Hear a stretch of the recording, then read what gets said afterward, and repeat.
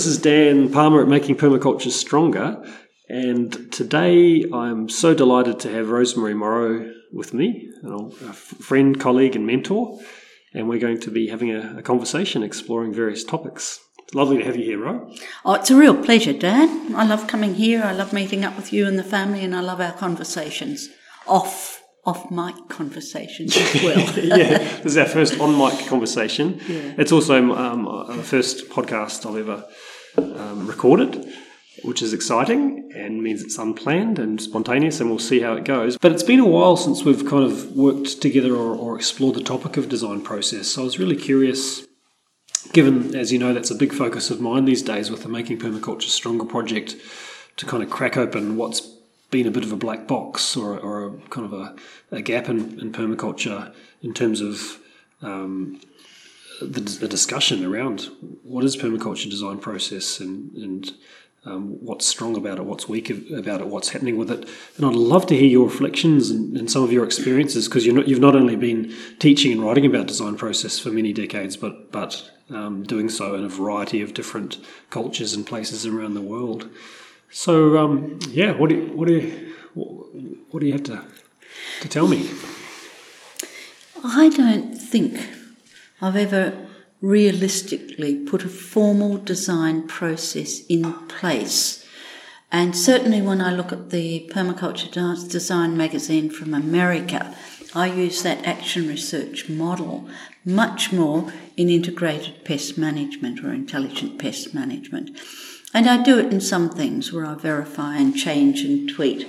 And certainly in my own design work and implementing them, I go through and make changes, which means I start with a much looser design in the beginning than other people might do. They might end up with something as fixed as a landscape architect. So many plants at so many spacings to get this result.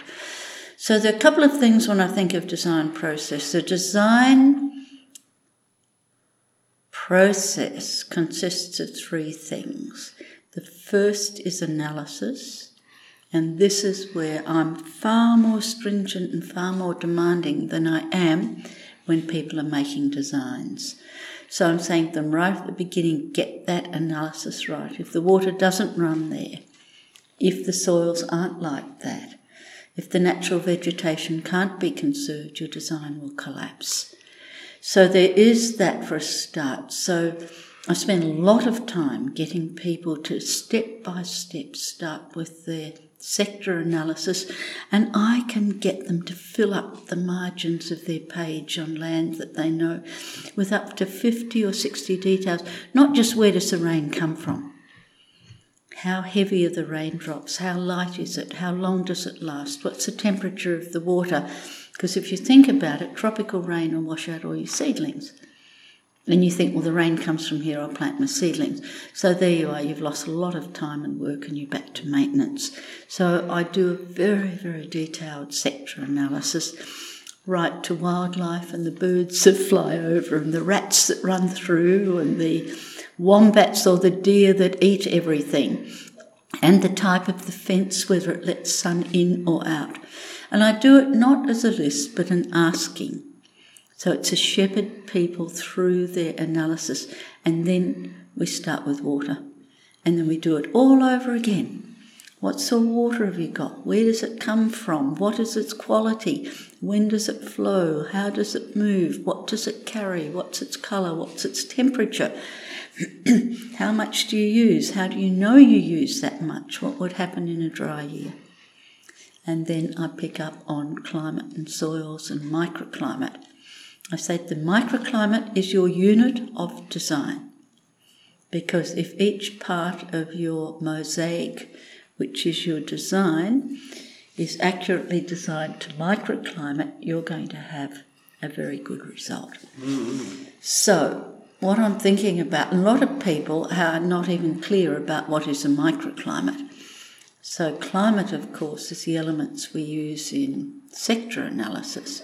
Microclimate are the things that grow up and impede or enhance our radiation, wind and precipitation. But I do it in quite a bit of detail to show how important it matters, but still analysis. And then we end up with some wonderful celebration of forest as a perennial system as the basis of permaculture. Mm-hmm. So then that students having done that on their own land, and I'm fairly tough with them because they know it, I can ask them questions, and what happens in winter, and does the frost stay all year on the non-sunny side, and what will happen if you've got a thing there.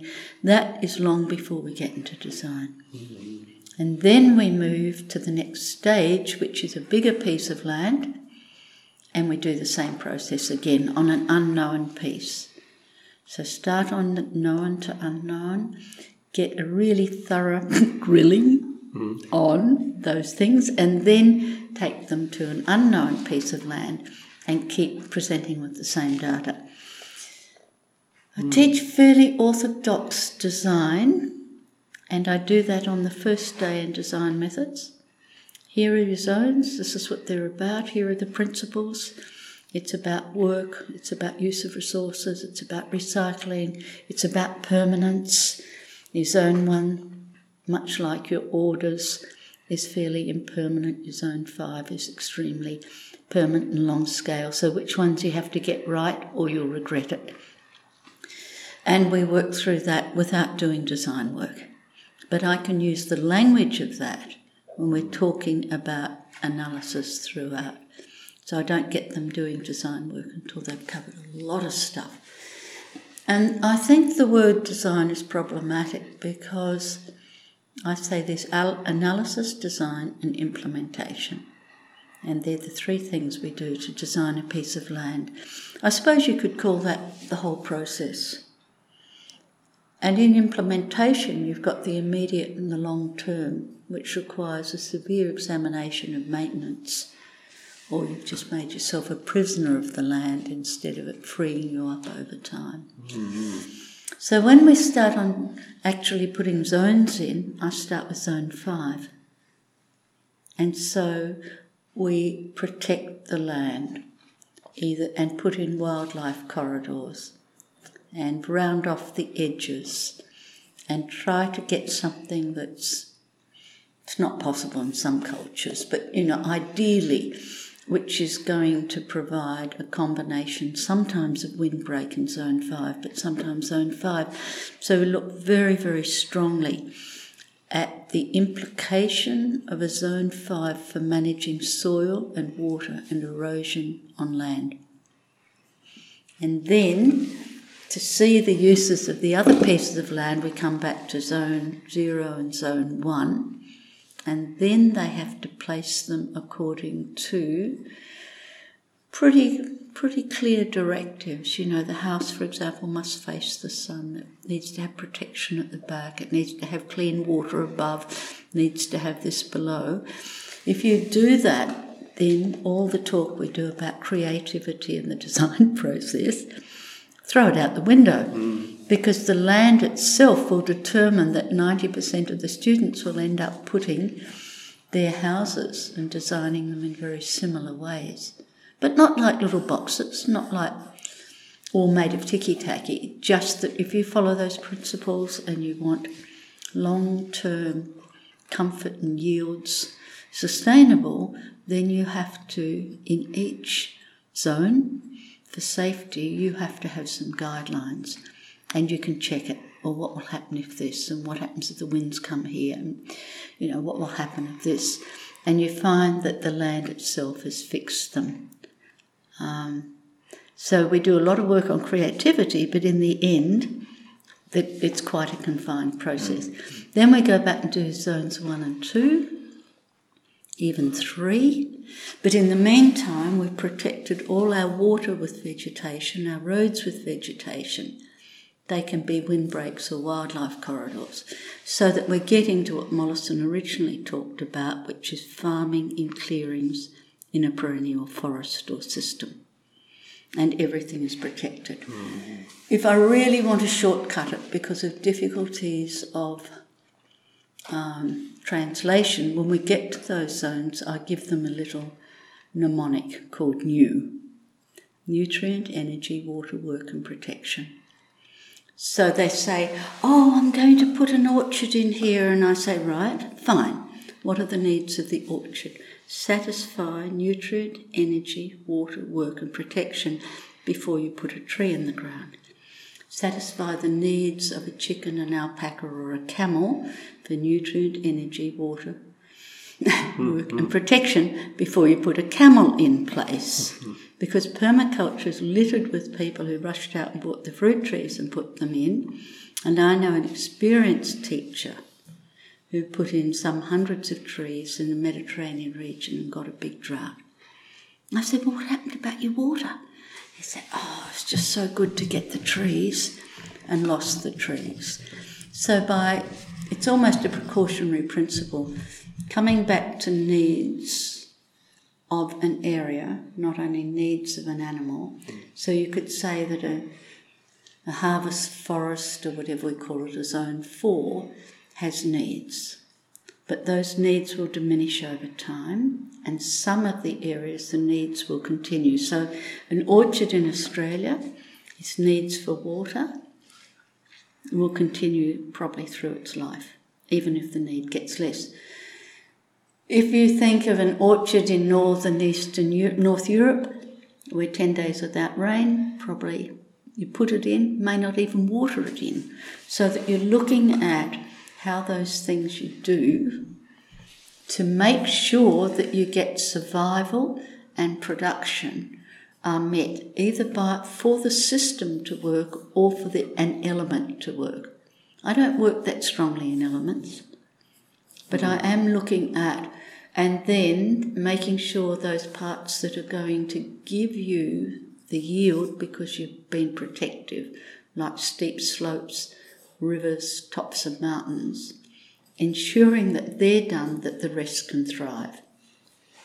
Because, right, so when we get there, we haven't really gone through a very textbook look, but we're building in, with increasing threat of climate change, we're building in this protection and buffering mechanism according to the needs of an area.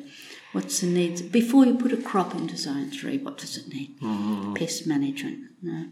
It needs harvest place, it needs this, it needs protection. Well, where are you going to get it?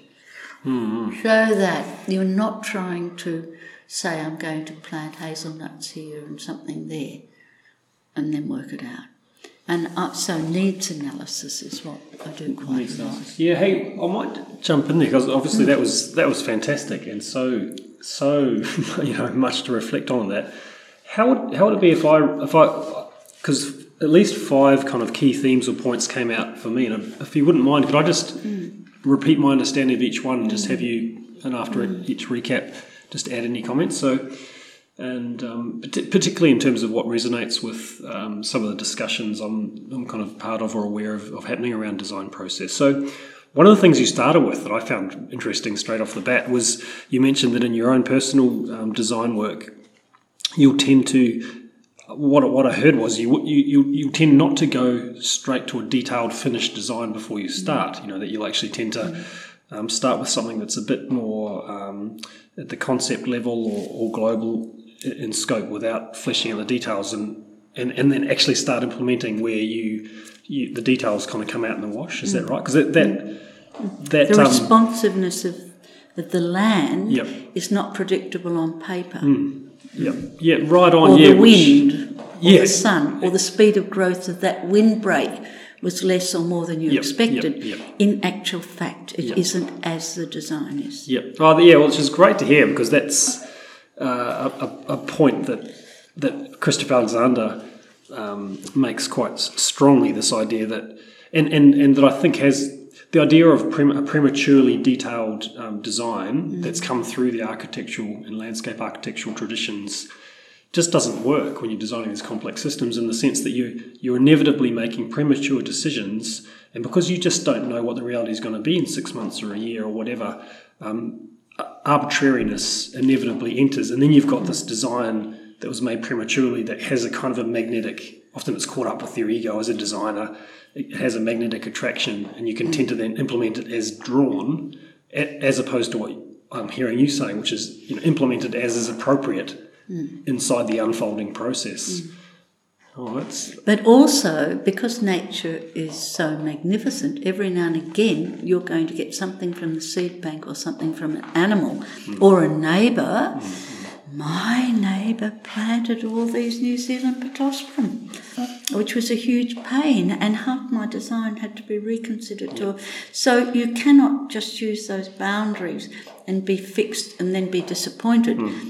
It's this constant responding to, or the slope turned out to be different, or the soils were different, or something happened. It isn't totally predictable. And which is a real key theme in a lot of developments in processes outside of permaculture, like the agile approach to software development and this in manufacturing, idea of lean manufacturing, where you do enough to make a sensible first move, and then you're in the game, you get feedback, and you iteratively and adaptively move your way forward. So I was delighted that was kind of the first point you emphasised. That was a gem. Is there anything to add on that, or should we move on to No, the second except thing? I think that if you're in a very difficult dry land climate or very cold one or high altitude, you have to think more carefully about your perennial species, because if you make a mistake there, it's a long time to maturity. So that it requires far less thought to plant your lettuces and tomatoes than it ever does to put in something that makes a big impact in difficult climate. So, that you're fairly casual but at the same time. In that case, I overplant. I'd rather take out than have something not grow or not work. You effectively But that mightn't be in my design. That's right. But when I get up there, I think, if we're going in for a dry summer, I'm going to put more in here. Or if the wind's like to be more severe than I could measure, or the storms are going to increase with climate change, they're going to need protection. So that's not designable. That's great. We might come back to, because one of the other points was sort of about the way you sequence things and starting with perennials or more permanent features of the system, how you want to be less flippant or more careful in how they go, and then there's that sort of adaptive move that I'll plant twice as many stems as needs to give myself options in the future. The second thing that jumped out for me when you were speaking before was and I've been conscious of this in your writing and teaching, that you I'd say you emphasise the idea and the importance of the idea of a microclimate than other permaculture teachers and authors I'm aware of. And it was great to have your definition and your emphasis that really tell me if I got this right, but something like it's really core to a sound design is tuning into the existing microclimates, and that they will, the extent to which the design that comes down the track or that emerges out of that reflects and kind of maps and honours those different microclimates is a big kind of indicator of how good the design is going to be. And this idea of a microclimate is the way in different sectors, radiation, wind, precipitation, etc., how they interact with stuff on the site to create a pattern of differences. And the core part of the observational phase of design is tuning into or immersing into that pattern of differences or pattern of microclimates across the site. I realised that microclimate was really key to everything, partly because Mollison said it. It is the unit of detailed design. The rest is broad design. And when I'm teaching it, I'll just say, look at the floor. Is there a microclimate there? And some say yes, and say no. You put a brick down. Is there a microclimate? You add some sun. You add some wind. You add some trees. You add some slope. You put in a pond. You change the texture of the ground from concrete to soil, and what's happened to that space.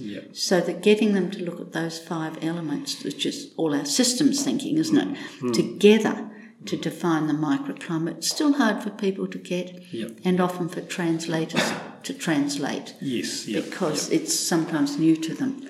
They're learning as they go, and they think they haven't quite got it. But being able to take that summation of those things that we later examine, Zone 1 structures. We look at soil, we look at water, we look at the plants and vegetation, we look at slope and aspect as topography, and then we bring them into microclimate somewhere. Yep. And they're all now interactive, and that's the crunch, I think, for a systems approach. Yeah, and you could say in a way what I'm hearing is that it's almost like the site analysis phase culminates in tuning into the microclimates, that everything else kind of leads up to that. And that's great that we do that a little bit as well, using things like a brick and actually using a head torch to be the sun and bring out a watering can and etc.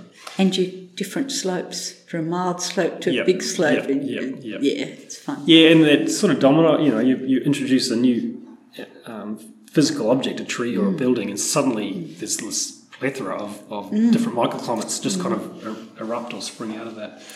That was great. Yeah, and it was great to hear you reminding me. I was struck by that when I first came across it in your writing. I used to think of it as sort of a design by elimination process, but the idea of starting with Zone 5, which is there's often a degree of a no-brainer about it. It's like, well, you need to protectively vegetate your riparian strips or your waterways and around the perimeter of the property. And suddenly part of the spaces, you've got some ideas for that. You've roughly sketched it in, and then moving into the inner zones, and then ultimately ending up with this kind of strip or this bit in between the Zone 5 and but that I think when you're beginning, that can be really useful just to get the design process started, because it can be very intimidating at first. But I wanted to ask you about because really that's about a way of sequencing the design process in terms of where you focus energy. And one question I had was, because you talked about sequencing the zones, was where access comes into that, because of course access is these tentacles, these threads that run through all the zones. So do you find that as you design Zone 5, you think about access in Zone 5 and so on in different zones, or is that a separate step, and where does it come in that sequence? Actually, I want to go backwards. Okay. I wouldn't put the zones in before I'd done water and access. Okay, great. Water and access comes first. Yes, yep. So I wouldn't design a dam for a Zone 3 or an agricultural area to feed that. I'd put it in a dam because it's the right place. It might end up in Zone 5 as a wildlife dam, or an emergency dam of clean water, or it might end up in Zone 3, or it might end up outside the front door. But the appropriate place for water, and then that ends up in various places. Yes, However, once you get to your zones, you'd have to check in Zones 2, 3 initially, 1, 2, 3, you've got those water sources you need for the zones. And there are other things you can do. You can run water for something along swales and all sorts of things. So you wouldn't dare put in anything or decide the use of it until you really had it. Yeah, that's good to hear, and consistent with my experience. I also remember David Holmgren talking about how, even though, of course, he presents a zone analysis of Meliodora, the property he shares with Sue, his partner, he says he didn't actually consciously use the idea of zones as he designed Meliodora, that he obviously considered water and access and whatnot, and in a way the zones just fell out. I guess he was aware of them unconsciously, but certainly dealing with water and access quite early in the piece. I mean, we could explore that more. I'm personally finding that I'm not consciously not kind of going through the zones. That it's more just about what's the right thing to focus on next. That's right. And I wanted to just ask you about the scale of permanence, which the heuristic design tool from Yeomans, in terms of moving from, after tuning into climate and landform and so on, to moving from water access through trees downwards in permanence. How do you see that as relevant, or has that been a useful tool for you? What's your? I am aware of it. I don't specifically teach it. I'm inclined to take a broader brush here and say our first choice is perennials, water, perennials, protection, because I'm working in fairly harsh environments. You know, if the temperature's 50 degrees and minus 15, if it's Afghanistan, just talking really about survival and getting that perennial stuff in the ground takes more time than maybe and with an interpreter, than a more nuanced course here in Australia. So, you know, that could be seen as derelict of me, but it's often all I can do to just being able to discuss how those things will work and work for them. That's great to know. Who knows, maybe we'll come back to the topic of sequencing the design, but you made a comment about creativity, which I thought was fascinating, and the idea of in a way throwing creativity out of the window, which is great, because I think often we inherit this idea of the designer, you know, the design expert, the glamorous designer that comes in, the spotlights are on, the cameras are rolling or whatever, and the job of the designer is to input or insert their creative genius, and that's what creativity is, you know, something you impose from outside. But of course what you were saying is that a thorough and sound permaculture design process is about kind of getting that out of the way and letting the site and its nuances dictate what actually happens, where I think there can be a creativity, but in quite a different sense. You know, there can be creative solutions and configurations are created, but it's about where the source is. So that was cool to hear you mention that. Permaculture design is nothing like a blank canvas for an artist, or the new page in the pen for the mystery writer. There's actually a whole lot there happening and going on, that creativity, I think, is working to the best of it that you can, and seeing it and understanding it. So a lot of these conversations that new permaculturists have with, you could do this, why don't you just do oranges, you could do so-and-so, you can't, for whatever reason. The frost hits minus 15, there's not enough water, the slope's inappropriate, the work level's too high. So you can't actually generate these masses of wonderful ideas for this site. What you can do is generate masses of wonderful ideas for livelihood from that site, but that's not the same thing as the design. The windbreaks will be preset, the slopes preset, the water movement, you can store it, manage it, build soils, everything. But even that, your creativity for building soils is probably going to go whether you're going to use animal manures or you're going to increase your compost, which is my favourite, humic acid, matter, get much, much more water-holding stuff into the soil, then protect them from desiccation. That's not creative, that's just good. Bloody balanced permaculture with knowledge of what you're doing and able to see it get darker and richer over the years, and the plants look finer. Creative? I don't know. Creative is being able to help that farmer or person meet some of their financial stuff, meet their needs, reduce their footprint, develop another way of seeing or being. But I don't think it's how good your knowledge is about permaculture and your ability to draw over a wide range, I think, of examples and places. Say yes, no. So someone said to me recently, how about we've got all these tunnels, 6 of them, in these refugee camp in Kurdistan. We can do aquaponics or we can do nursery. And I said, right, how good are poly houses when the temperature hits 50 degrees centigrade? How good will the fish die? Will the plants die? What happens when they hit 15 degrees with no protection? So that was a good idea and very creative. However, look at those conditions, because we don't want to play with people's lives.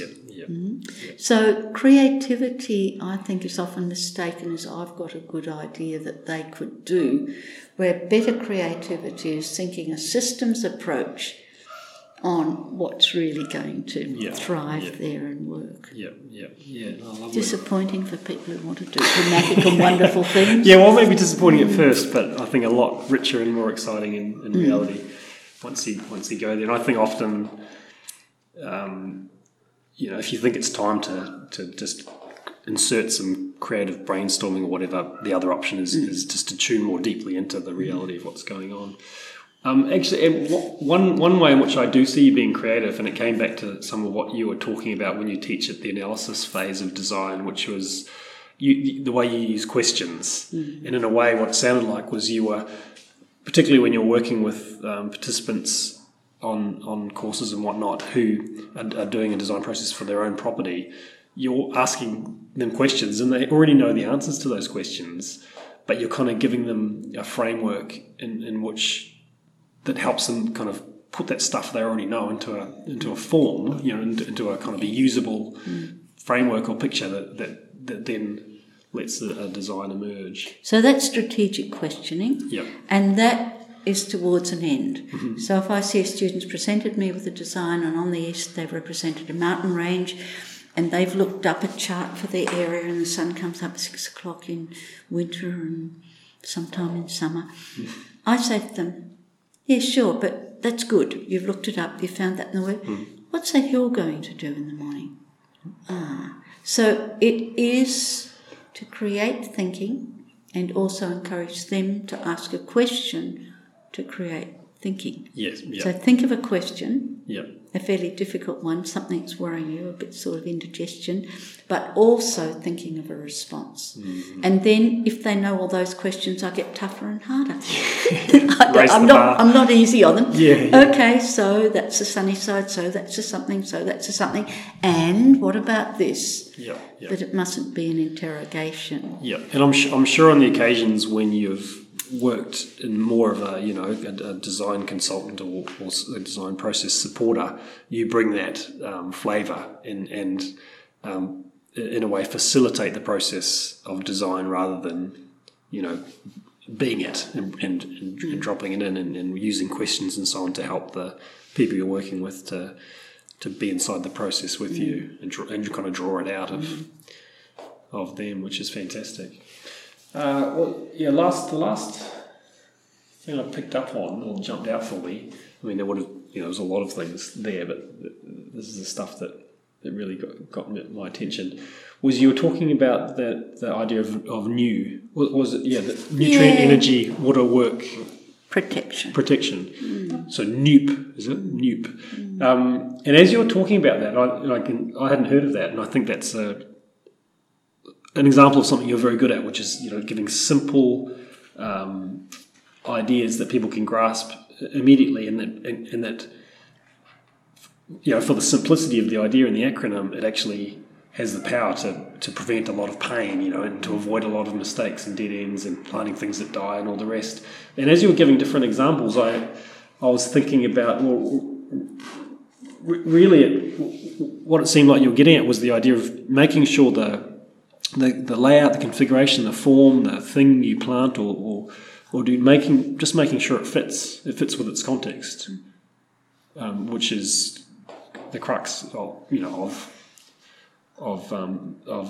successful moves in a design process is making sure that the form of whatever is emerging out of the reality of the situation, not from the book or the mind or whatever else. Is that, That's about it. It's the human mind will jump to what I want to do here is. Yep. So instead of saying to every student, well, where's the water? Well, are the deer going to come and eat it all? What's going to happen here? Tell me about it.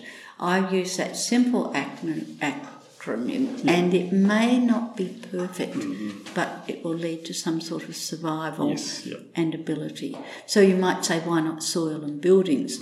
Because the work would be an assessment of soil.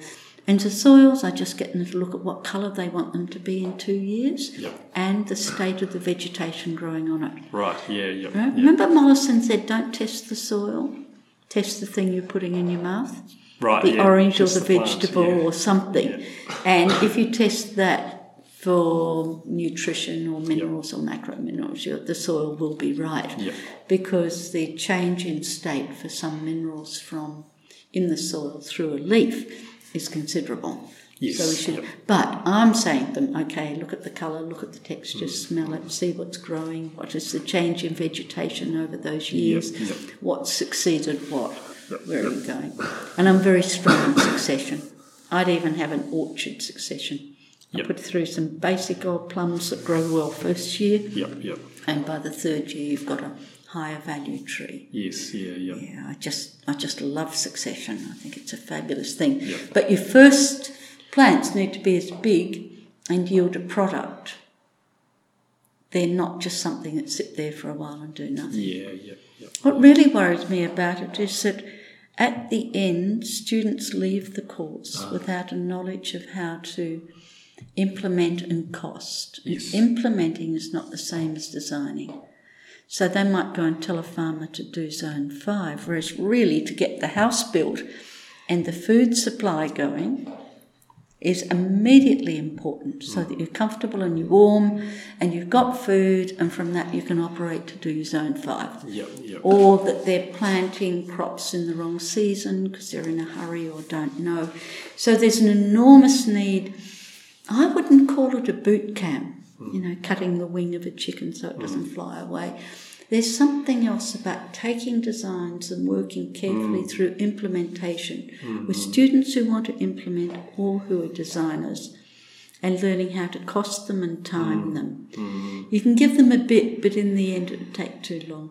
Yeah, that's a kind of a can of worms, I reckon. In a way, it's a huge issue. I mean, partially, I think, touching on the first point we discussed was this idea of making a start on a design at a high level and actually commencing implementation, where design and implementation are bound up quite closely together. But yeah, like you say, to actually realistically bring people into that process in a 2-week period or whatever, how does that work? Maybe that's one of the challenges for the evolution of permaculture.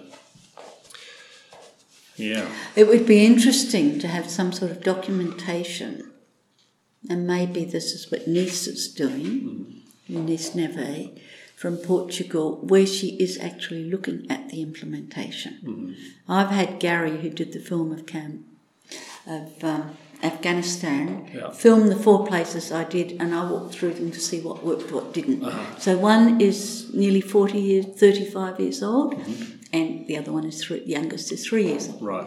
And what worked and what didn't, and how did it work. And so in each one, the claims we make for a permaculture design, are they true? Are they valid? Will it work? Well, I'm quite satisfied it will. If you get a good course and you apply it without any creativity, you'll have something pretty good. Yes. And that might be disappointing to some people. But I think it's really, really important. But the other thing is, if you wanted to go into depths as a designer and an implementer, you'd have to link it to patterns in nature. So you'd have to have all your orders clearly understood, that you were looking at an original landscape, a very fragile, an order 5 or 6, or a more permanent landscape. And then you have to know how to do your paths and roads, so that you're doing a dendritic pattern where each one is half the length and size of the other, and then at the end you have a different product somewhere or thing from what different ecology from what you had in the beginning. At its simplest, it's a garden path that will walk 2 people, and at the end you've just got stepping stones. That's its simplest. But if you were doing it with all your plants at maturity as well, then design is going to become a very deep and wonderful thing. Right. But think if you could do it, Dan. Your designs would be exquisite. And that reminder, and that's right, that it does get pretty deep and complex when you're bringing together designing and implementing and patterning. Especially the function and orders of pattern. Getting the pattern right so it will function in that environment, and getting the order right so it works at maturity as well as when it's new. That's hard stuff. But fun if you're bored with your permaculture course. That's great. Hey, before you finished, I wanted to remind you or share a story that you star in. And there was maybe a closing point I wanted to explore with you as well. But the story was about a 15-acre property south of Melbourne in Gippsland that you visited. This was when I think it was the second project that I took on in a semi-professional design project that I took on in a semi-professional fashion, so whenever that was, 10 or 11 years ago.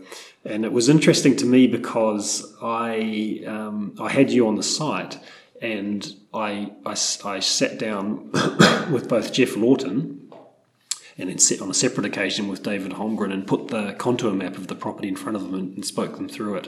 And it was just fascinating to realise that there's no stock approach that I guess I might have expected, being new to permaculture, that any experienced designer, teacher, and here I'm talking, of course, about 3 of the more experienced in the game, would start in the same place and say the same thing. Now, what happened was Jeff Lawton basically went to the top of the property and then just looked from boundary to boundary along the contour. It was in a valley, this property.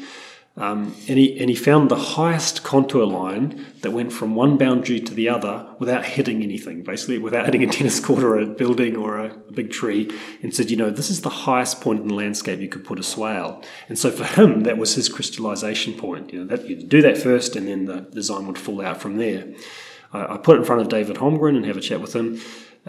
His attention was immediately drawn to the creek running through the valley at the bottom of the property, and he said, this is the highest nutrient line in the property. You've got huge amounts of water and nutrient moving through this, and he was. It wasn't like they were demonstrating their best practice design process, but they were just throwing some ideas around, and of course it was really illustrative and fascinating to see where their attention went. But he started to throw around some ideas around, you realise that you could California redwood and this, that, and mentioned a few species that would cope with those swampy wet conditions and enable you to utilise and catch and store that nutrient source. And then of course you were actually on the property, and I remember your perspective there, and I think unlike the others, you actually met the client, the owner of the property, Di, and so had and not to mention the actual property, but your kind of inclination, or where you went with it, was suggesting that of the 15 acres, Di kind of fence off several acres around the house and garden that intensively and let the rest go back to nature. Effectively, let the rest of it come back into a zone 5 situation. I'll always remember that, and and I was meaning to ask you, was that kind of, and I think it reflects quite a deeper kind of orientational thing as well. Would you have always sort of had that inclination, or like earlier in your career, or do you think that as you've got gone along, you're more likely to? There's a deep discomfort with the fact of how much of every country is destroyed by humans. Yep. And I remember Mollison saying we need only use 6% of all the land. Uh-huh. And when you look at sheep and cattle walking around, one for 10 acres, one for 5 acres, you think what a terrible thing to destroy the forest to do that. And I suppose I'm thinking that there was an area between the creek and the slope that you could do very satisfactory and productive permaculture and give back to nature to restore. And I think I was already aware then of uncertain climatic future. Well, I was. I had been since the 70s actually in the Club of Rome, and I believed it immediately. I didn't have a moment's denial or anything. So that I'd been aware, unless we restore the original systems, they're the ones that are going to buffer everything. And you don't have to use every bit of the land.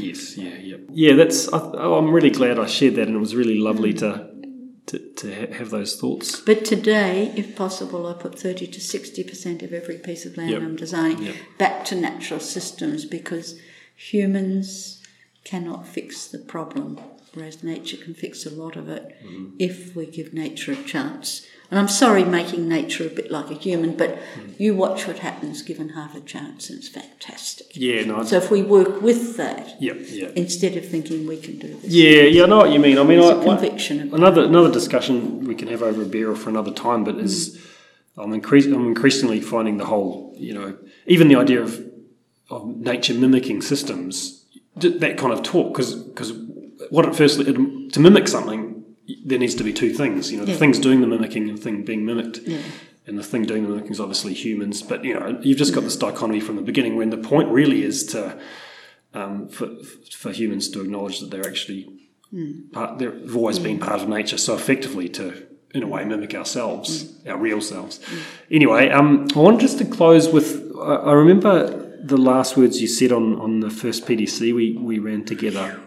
People like you in the courses who remember what I said, Dan. Well, there's enough for me to give up teaching. There's various things you've said over the years that have stayed with me, and it was just something around, and everything else aside, I'll leave you, or I'll encourage you in nurturing an attitude of reverence and awe towards this beautiful Mother Nature that we're part of. And I wanted to touch and maybe end on that. I mean, one thing I've been looking into recently is that in spheres outside permaculture, there's been a movement from focusing on a product or a result or a thing to focusing on the process that generated that thing. And in more recent times, with developments like Theory U and other stuff, there's been a second transition in attention from the process. Now a lot of these fields, and some of them are to do with producing cars and whatever, they're very different from permaculture or software development. But maybe not so much software development, but moving from the process to the source, or the deep attitude and the deep matrix of assumptions that people bring to the process. And I wonder if permaculture is going to go through a similar evolution, where I feel like at the moment it's moving from being kind of caught up and focused on the thing, the garden, the landscape, the photos, the swale, the herb spiral, to a deeper exploration of what are the processes, what's a healthy process that generates adapted systems and delivers on the ethics and principles of permaculture. And I wonder over time whether that will move into acknowledging or exploring the idea that the deeper assumptions and just the overall attitude or orientation we have will, of course, have a huge impact on the process, whatever the process is, and maybe is as important as getting the details of the process right. So I'll let you have the last word, Ro, but I'd love it if you'd be happy to share any closing comments or reflections. I guess as permaculturists, we don't have the last word. Yeah. Nature has the last word, whatever we do and manipulate and play with and break. Yeah. And I guess it is something about going back to that terrible, corny phrase, but working with nature. And I'd like to finish with a question with you, Dan. Increasingly, I'm sensitive to any destruction of life. Mm-hmm. So I'd rather brush a mosquito off than smack it. Mm-hmm. I don't want to cut an earthworm in half. Snails get a trip to the tip, but I can't crush snails anymore. So the more I'm engaged and the more I'm observing, the more I'm aware, the more life of everything has value. Therefore, the less I can go at it saying, well, just clear this and do that and get rid of that. So my recent experience is removing a couple of trees, and one of them was probably it was split down the middle, it's probably going to smash and break. But when I saw over a building, but when I saw that tree came down, and I hated the sound of the chainsaw, but when I saw the birds circling round it, looking for perching, there can't be another tree taken down unless another one's fulfilling its function just as well, even if it has a different product. So this not wanting to upset any of the natural systems, including those birds that circled and were calling out for their trees. So you end up with a tenderness where you start thinking, I don't even want to hear a chainsaw. Mm. And yet I burn firewood, but I collect a lot. But it's something to do with this growing appreciation as you're embedded in these systems for what is and what's growing, and things like so-called weeds, saying to someone the other day, don't take that stuff out. It'll be full of little birds. You have to plant something similar there and get it up and then slowly remove. So I guess gung-ho-ness and it's you know, it's hard to talk about, but that deep feeling that sort of these things all matter, and not wanting to be part of the destruction of any of it.